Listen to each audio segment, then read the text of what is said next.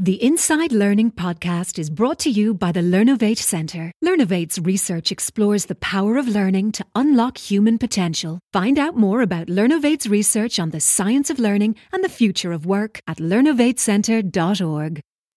Neuroscientists and cognitive scientists have made enormous strides in understanding the brain and how we learn. But little of that insight has filtered down to the way teachers teach. Our guest applies this research to the classroom for teachers, parents, and anyone interested in improving education. Drawing on research findings, as well as her combined decades of experience in the classroom, she equips readers with the tools to enhance their teaching, whether they're seasoned professionals or parents trying to offer extra support for their children's education. Our guest has gone from being a math-hating linguist trained at the Defense Language Institute to become a professor of engineering at Oakland University in Michigan. Together with her colleague Terence Sejnowski, she created Learning How to Learn, one of the world's most popular massive open online courses. Amongst a library of other achievements, she is also the inaugural innovation instructor for Coursera. It is a great pleasure to welcome author of multiple courses and titles, including her latest book, Uncommon Sense Teaching: Practical Insights in Brain Science to Help Students Learn. It's a great pleasure to welcome Dr. Barbara Oakley. Welcome to Inside Learning. Oh, I'm so glad to be here. It's good to hear you again. Fantastic to be with you again. And welcome to our audience. Welcome to Inside Learning podcast, brought to you by the Learnovate Centre in Trinity College Dublin.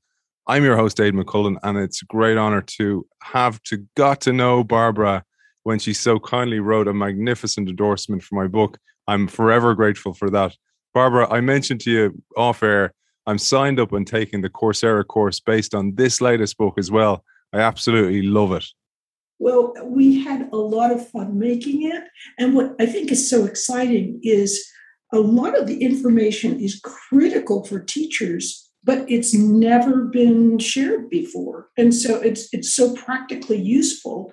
But these insights about, for example, the different pathways that the brain uses to establish long-term memories for whatever's being learned, and how those different pathways influence how well a student could do in class. I mean, this is really important information. So it was just a fantastic experience to be able to share about it. We often talk about on this show or in life in general about the need for students to learn how to learn, students of any age. But also, as you said there, teachers are not taught how to teach. And that's absolutely core. That's the flip here on this book, because you have had a book called Learn Like a Pro, another one, Learning How to Learn, and also that Coursera course I mentioned in the introduction. But this is a flip. This actually goes to the teacher to show for lots of different things. For example, how students often give up on their studies. And it's not because they don't have a growth mindset like we're so often led to believe, but because they honestly don't know how to learn. And your own struggles in learning have taught you this lesson, and it changed the course of your life. They really have. I know when I look at the teaching profession, the teachers are taught how to teach. The challenge is a lot of the ways they've been taught have grown over the last, few centuries. And modern neuroscience is overturning some of the insights that the teachers are conventionally taught. So that's why we call the book not just common sense teaching, but uncommon sense teaching. And I think what's really important is that many teachers today are teaching to a wide variety, a diverse group of students within their classrooms.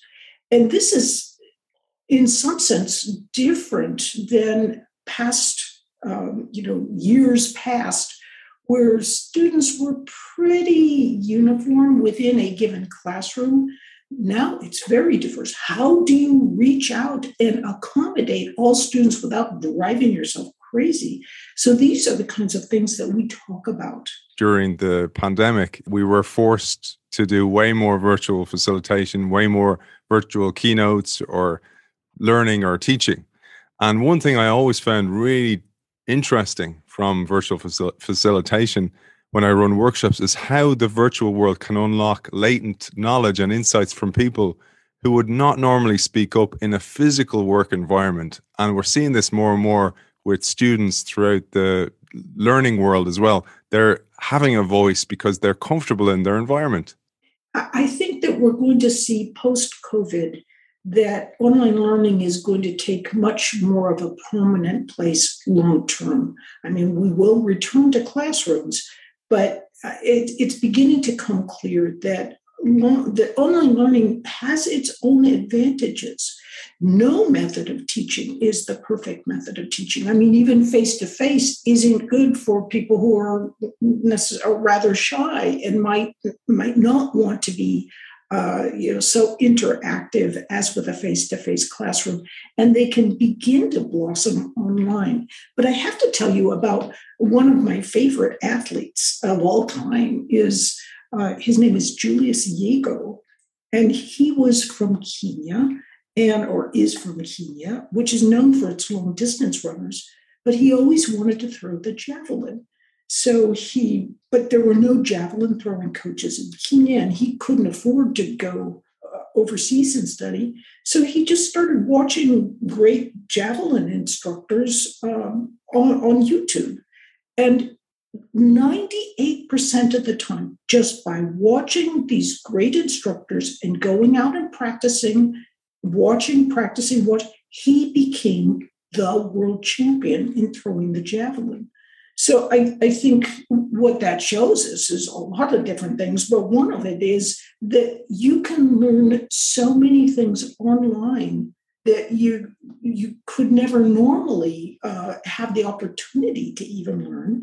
And you can also learn the kinds of things that people say, oh, you can never learn a physical sport online.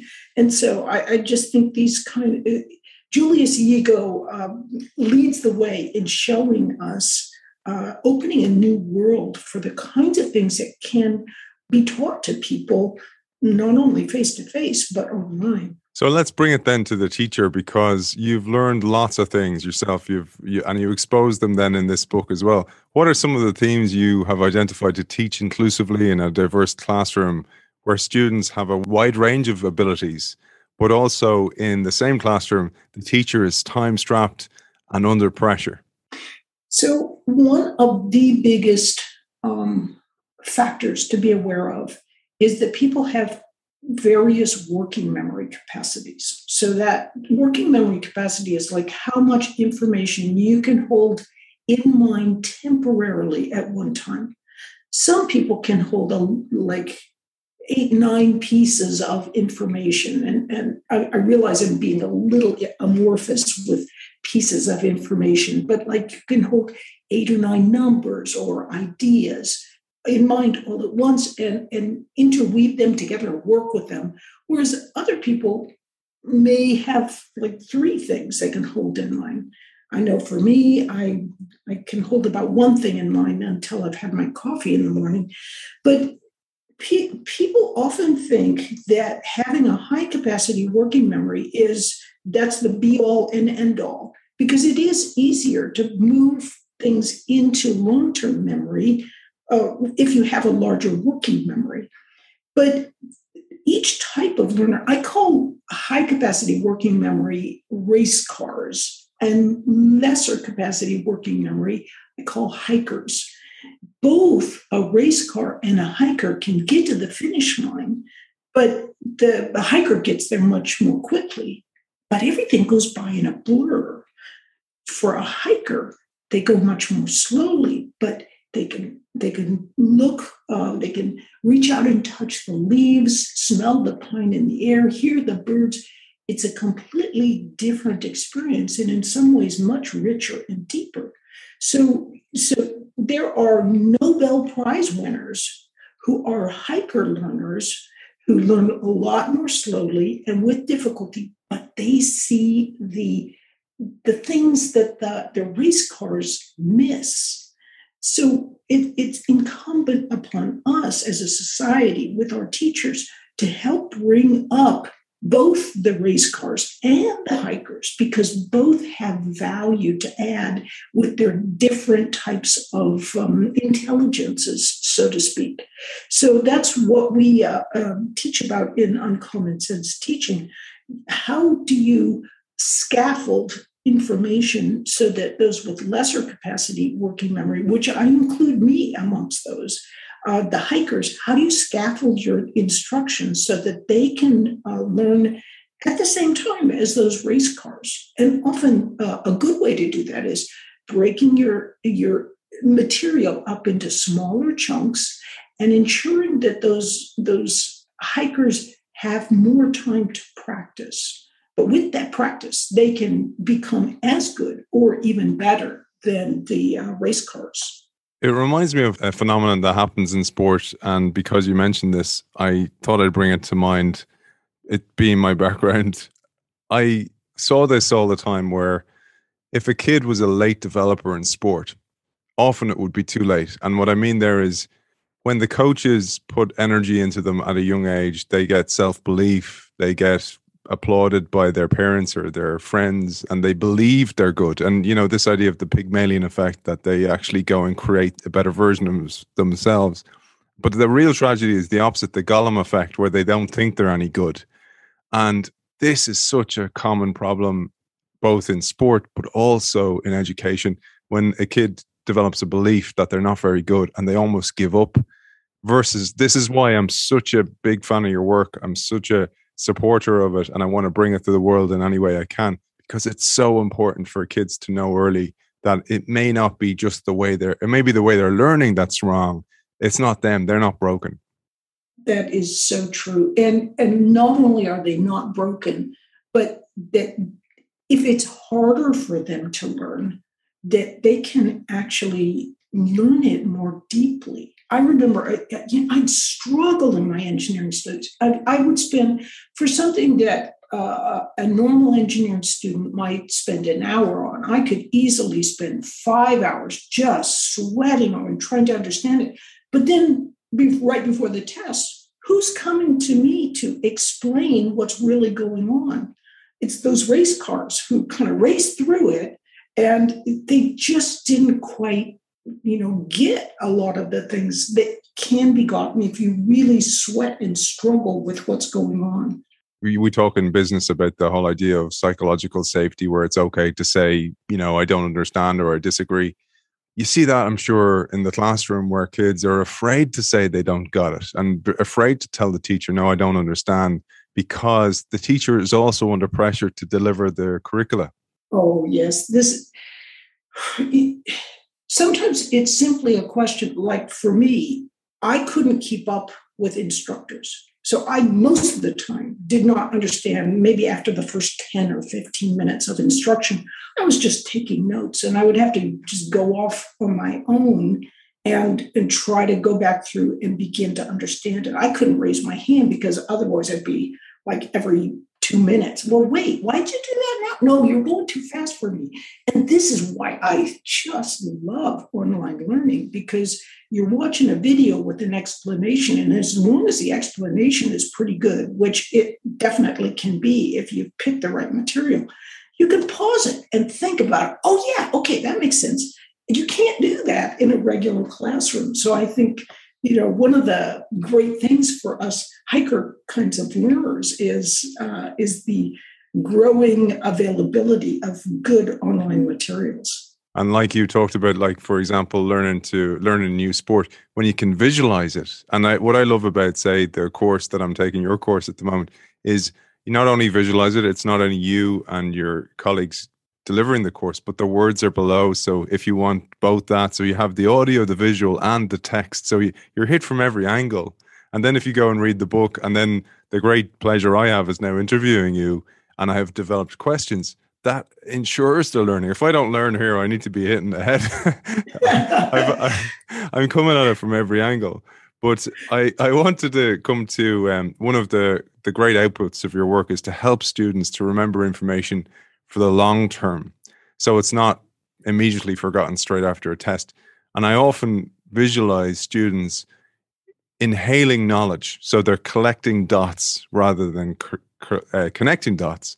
And they inhale the knowledge long enough to get through the test where they breathe it all out and dump it on a page, but then it's forgotten forever. And that is not the whole principle of learning at all.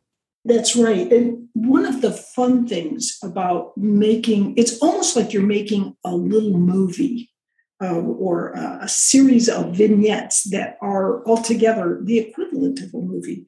So what we do to talk about the story of cramming and why cramming is temporarily effective, but in the long run is really ineffective. And we tell a story of the parable of the choir. And we don't just tell it because, of course, we can actually show our choir.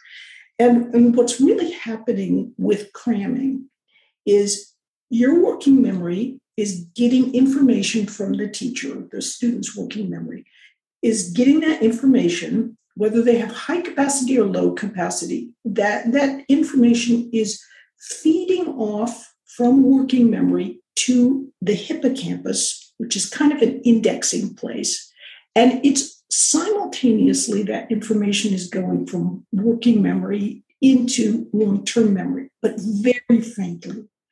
So what's happening is you can think of it like a choir. So hippocampus is like this, just a glib little guy, and he forgets things really quickly, and he thinks he knows it all. So he just is very superficial, shall we say. And then you can think of the neocortex, which is long-term memory, as we call her Neo. And we say Neo is kind of scatterbrained because it's true. So, the information she stores is scattered all around her brain, all around the brain. So each of our two characters has these individual quirks that are problematic. But when they both get together, they actually can help one another. So what Hip, the little guy, does is he gets that information from working memory. And then whenever working memory stops teaching, the conductor stops conducting the orchestra, so to speak, that the little hippocampus, Hip, he turns around and he sings to Neo, the neocortex, and helps her practice with all those new links that she's creating.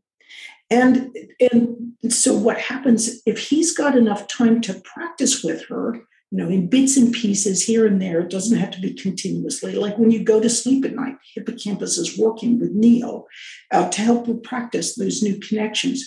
That's how she learns. That's how your long-term memory forms. And in the end, the hippocampus, Hip, that glib little guy who's very superficial, he forgets what he had learned. But Neo learns it really well, and she can sing those songs. She's got them, but you need that time for Hip to practice with Neo. And those are the times where, for example, you might have a little break in class. You're saying, turn to your neighbors and talk about this. You're not giving input for those few seconds that you're turning to your neighbor. Or you're riding home on the bus. You're not getting real input into working memory. So when you're not getting input, that's when the brain can consolidate the learning. And it's consolidated learning is what stays in the long run. If student crams the night before a big exam, they stuff it all into Hip. He's a glib little guy. He can hold kind of a lot, but he's very forgetful. So it all falls out of Hip as soon as the test is done. And poor Neo is left with no capability to really practice with the material. And so you don't have a long-term memory created about those materials. And this is why cramming can be effective in the short term. But if you're trying to build a knowledge base for the long term, you really want to have more time. So Hip has more time to practice with Neo and really build those long-term structures in the neocortex. That made so much sense to me, Barb, because I recalled my equivalent to the SAT over here in Ireland. We have a thing called the Leaving Certificate.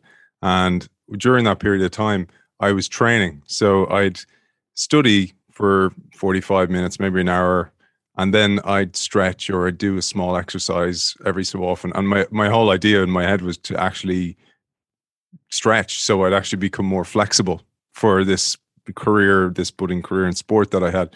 And then I formed this opinion that, I have a great memory. But this is why your work's so important.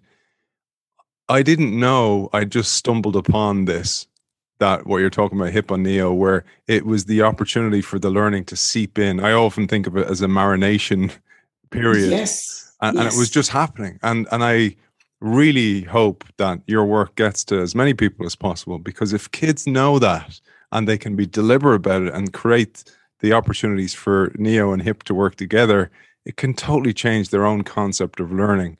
So I just absolutely love it. I have one last question. I know you're under time pressure today. This one is to do with the virtual learning world. We've said already how great it is. It can unlock latent potential. It can give people the opportunity to rewind and watch material over and over again. But it also can present some issues like ongoing motivation and engagement. What are some high-level tips you have for us there to keep both the student engaged and perhaps the teacher as well? Okay, so in a nutshell, motivation arises from a lot of different sources. One of those sources is the dopamine molecule. So what dopamine, it kind of comes in two flavors in the brain. One is tonic, the second is phasic. Tonic dopamine is like dopamine that's sort of drifting around in your brain. And this dopamine helps you with motivation. So often the thing you're motivated to do, the closer it gets to you in time, the more motivated you can become because of this tonic dopamine. So if let's say you want to get a diploma, so you're working towards that, that's long-term motivation that really can help you. But what you can do to help improve your motivation is to try to think of some goal that is like a temporary goal that you really want to meet, as well as thinking about this long-term goal. What that really will do is it will physically help increase that tonic dopamine in your brain. So, for example, I once had a student who had worked at a chicken farm in Maryland during the summer. And, a chicken farm, it's not this pleasant place like you might imagine from the 1800s. It's this gigantic warehouse of, chickens, and it smells, it's not good. And so what he did for his engineering studies was he put a picture of a chicken farm, the inside of a chicken farm on his computer, so that whenever his attention would flag or something, or he'd be like, I can't do this, he'd look at that picture and go, yeah, but I don't want to go back to working on a chicken farm. So that's one way to motivate. Now, the other way for teachers to help motivate is to make use of that phasic dopamine, that other flavor. Phasic dopamine arises due to unexpected rewards. So like if you surprise a student with something that's kind of good, like let's say that you when you're beginning your class, you get a really good hook, like a thriller, so that like in engineering, what we often do is we're going to teach today about Bayes' theorem. So we just present everything about Bayes' theorem, and we're very logical. We don't start with a hook, sort of like, I was just diagnosed with something. And so what is the probability that this diagnosis that I have a malignant cancer is actually true? What are the chances of that? Wouldn't you want to know that? And if you can hook your students, when they see, what that will do is that will start kind of this phasic dopamine will kind of be out there. But when you answer the question, when students figure out what the answer to that hook was, phasic dopamine squirts all over the brain, and the neural thinking path that led to them being able to understand the solution that they were curious about actually builds stronger connections, because that phasic dopamine goes in and helps strengthen those connections. So this is why, as teachers, we want to hook our students. Now, teachers often have the unfortunate idea that if we always make our learning fun, it's going to make our students love the material. This is kind of like saying, well, I'm going to teach a student how to play guitar by having them do air guitar all the time because it's fun and it's easy and all this kind of thing. And good learning doesn't work that way. Students begin to love the material when they begin to get good at it. So sometimes you have to put the cart before the horse. You have to sort of like motivate through any means necessary to kind of get those fundamental ideas in mind, because once they have those that initial schema, learning starts to become easier. Once you have some neural structure, it's easier to add more and it starts to become more fun. So sometimes you just kind of have to plow through and do what you can to motivate each day. But just know that each day, as you're building that step-by-step structure, you are getting students closer to where they will begin to see the intrinsic beauty of what you're teaching. There is so much intrinsic beauty in your work, Barbara. It's always a massive pleasure to talk to you. I know you're under time pressure now. Where can people find out more about you, your work, your courses, etc.?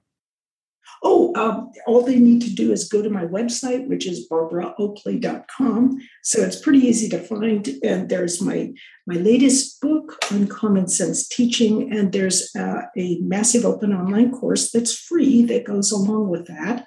And actually, if you just want to take the course for free, you can start right there, and we play very fair. You don't need to have anything else, but you can really enjoy as you're learning about the materials. But then there's Learning How to Learn, which is the old standby with millions and millions of learners in it.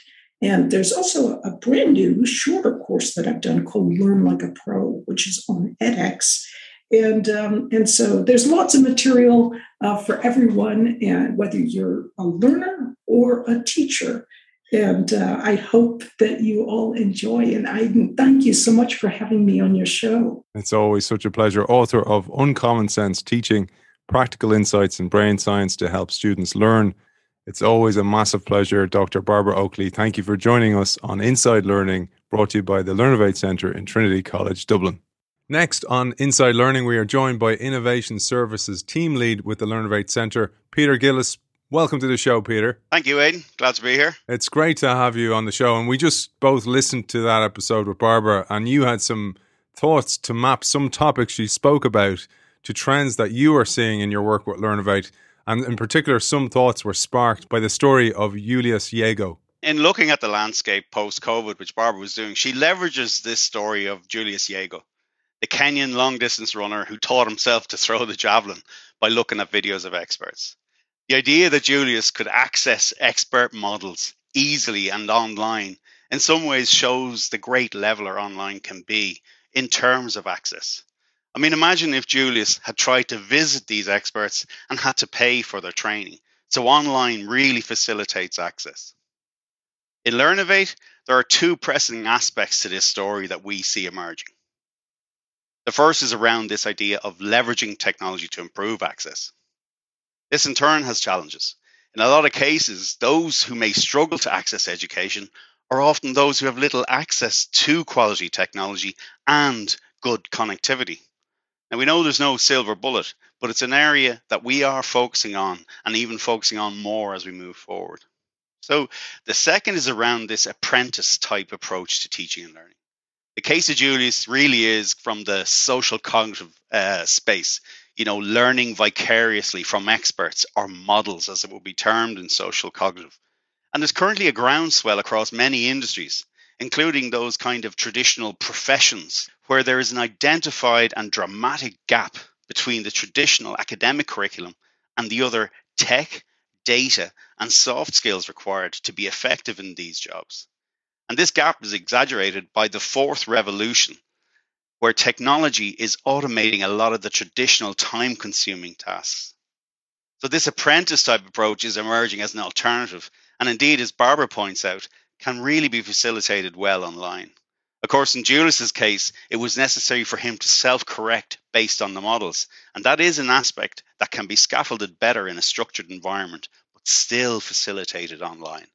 I love that story, and you pointed out there fantastically, because actually I thought about my own experience in sport and what I would have done to have the expertise that's online. I mean, we really have no excuse. I mean, you can find anything, even for a lot of stuff for free out there, in order to learn, and then add that to your own learning. But as you say, the feedback loop to go, am I doing it right, becomes increasingly important.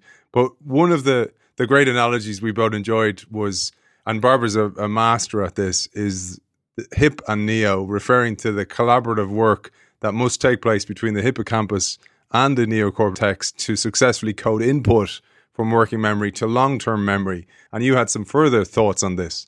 I really like Barbara's analogy of HIP and NEO. And from a psychology perspective, she's bringing some piece of personality to something that is very much embedded in psychology, the idea of working memory and the interaction between working memory and long-term memory. And it's that action that really qualifies, how good the learning transfers. I would briefly add that, of course, with humans, we're all about us. So to use Barbara's choir analogy, if HIP and NEO were big fans of the blues and HIP is singing operatic arias to NEO, it's going to be a bit more challenging. So in effect, what I'm saying here is that we use self-reference and prior experiences to facilitate that transfer in a more effective way. And if we're cognizant of that, we may be able to work a bit better to ensure good transfer. A final point was Barbara's reference to student engagement, and student motivation is very relevant to your research at the Learnovate Centre, and even more so, as we all know, the increased need for remote working and indeed remote learning. Barbara gave us some nice insights into motivation, and a small point I'd make is, of course, she did draw a distinction between engagement and motivation. But in terms of motivation, she talked about the tonic and the phasic dopamine effects. And tonic is that kind of sustained motivation, whereas phasic has a lot more to do with the situational motivation. And she spoke about the student with the picture of the chicken farm on his screen, not a pleasant place, to remind him to study because he didn't want to go back to the chicken farm. I would also recommend that in sort of practical teaching terms, people should have a look at Keller's work, his ARCS model, ARCS, as a way of supporting teachers to teach through a motivational lens.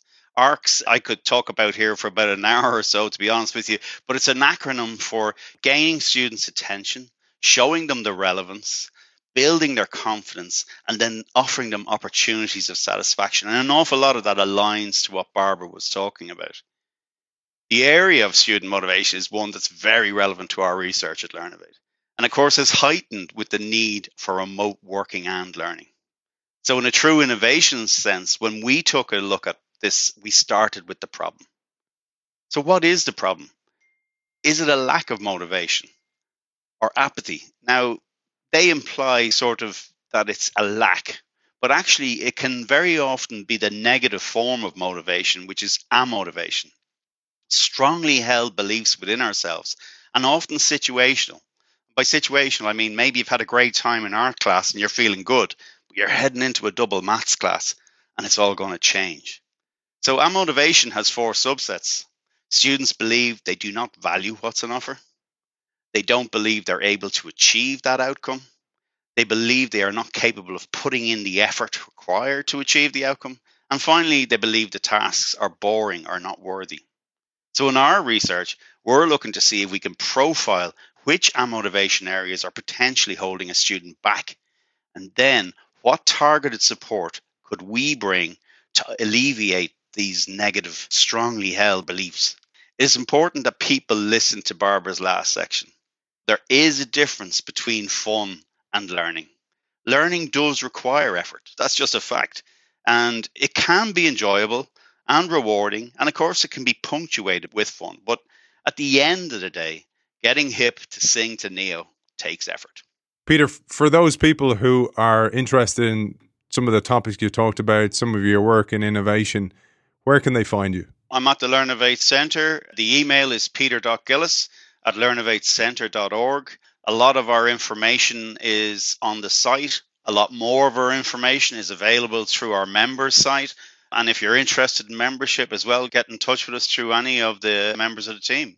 And that's it for another episode of Inside Learning, brought to you by the Learnovate Centre in Trinity College Dublin. Our thanks to Innovation Services Team Lead with the Learnovate Centre, Peter Gillis. Peter, thank you for joining us. Thanks, Aidan. Inside Learning is brought to you by the Learnovate Centre in Trinity College Dublin. Learnovate is funded by Enterprise Ireland and IDA Ireland. Visit learnovatecentre.org to find out more about our research on the science of learning and the future of work.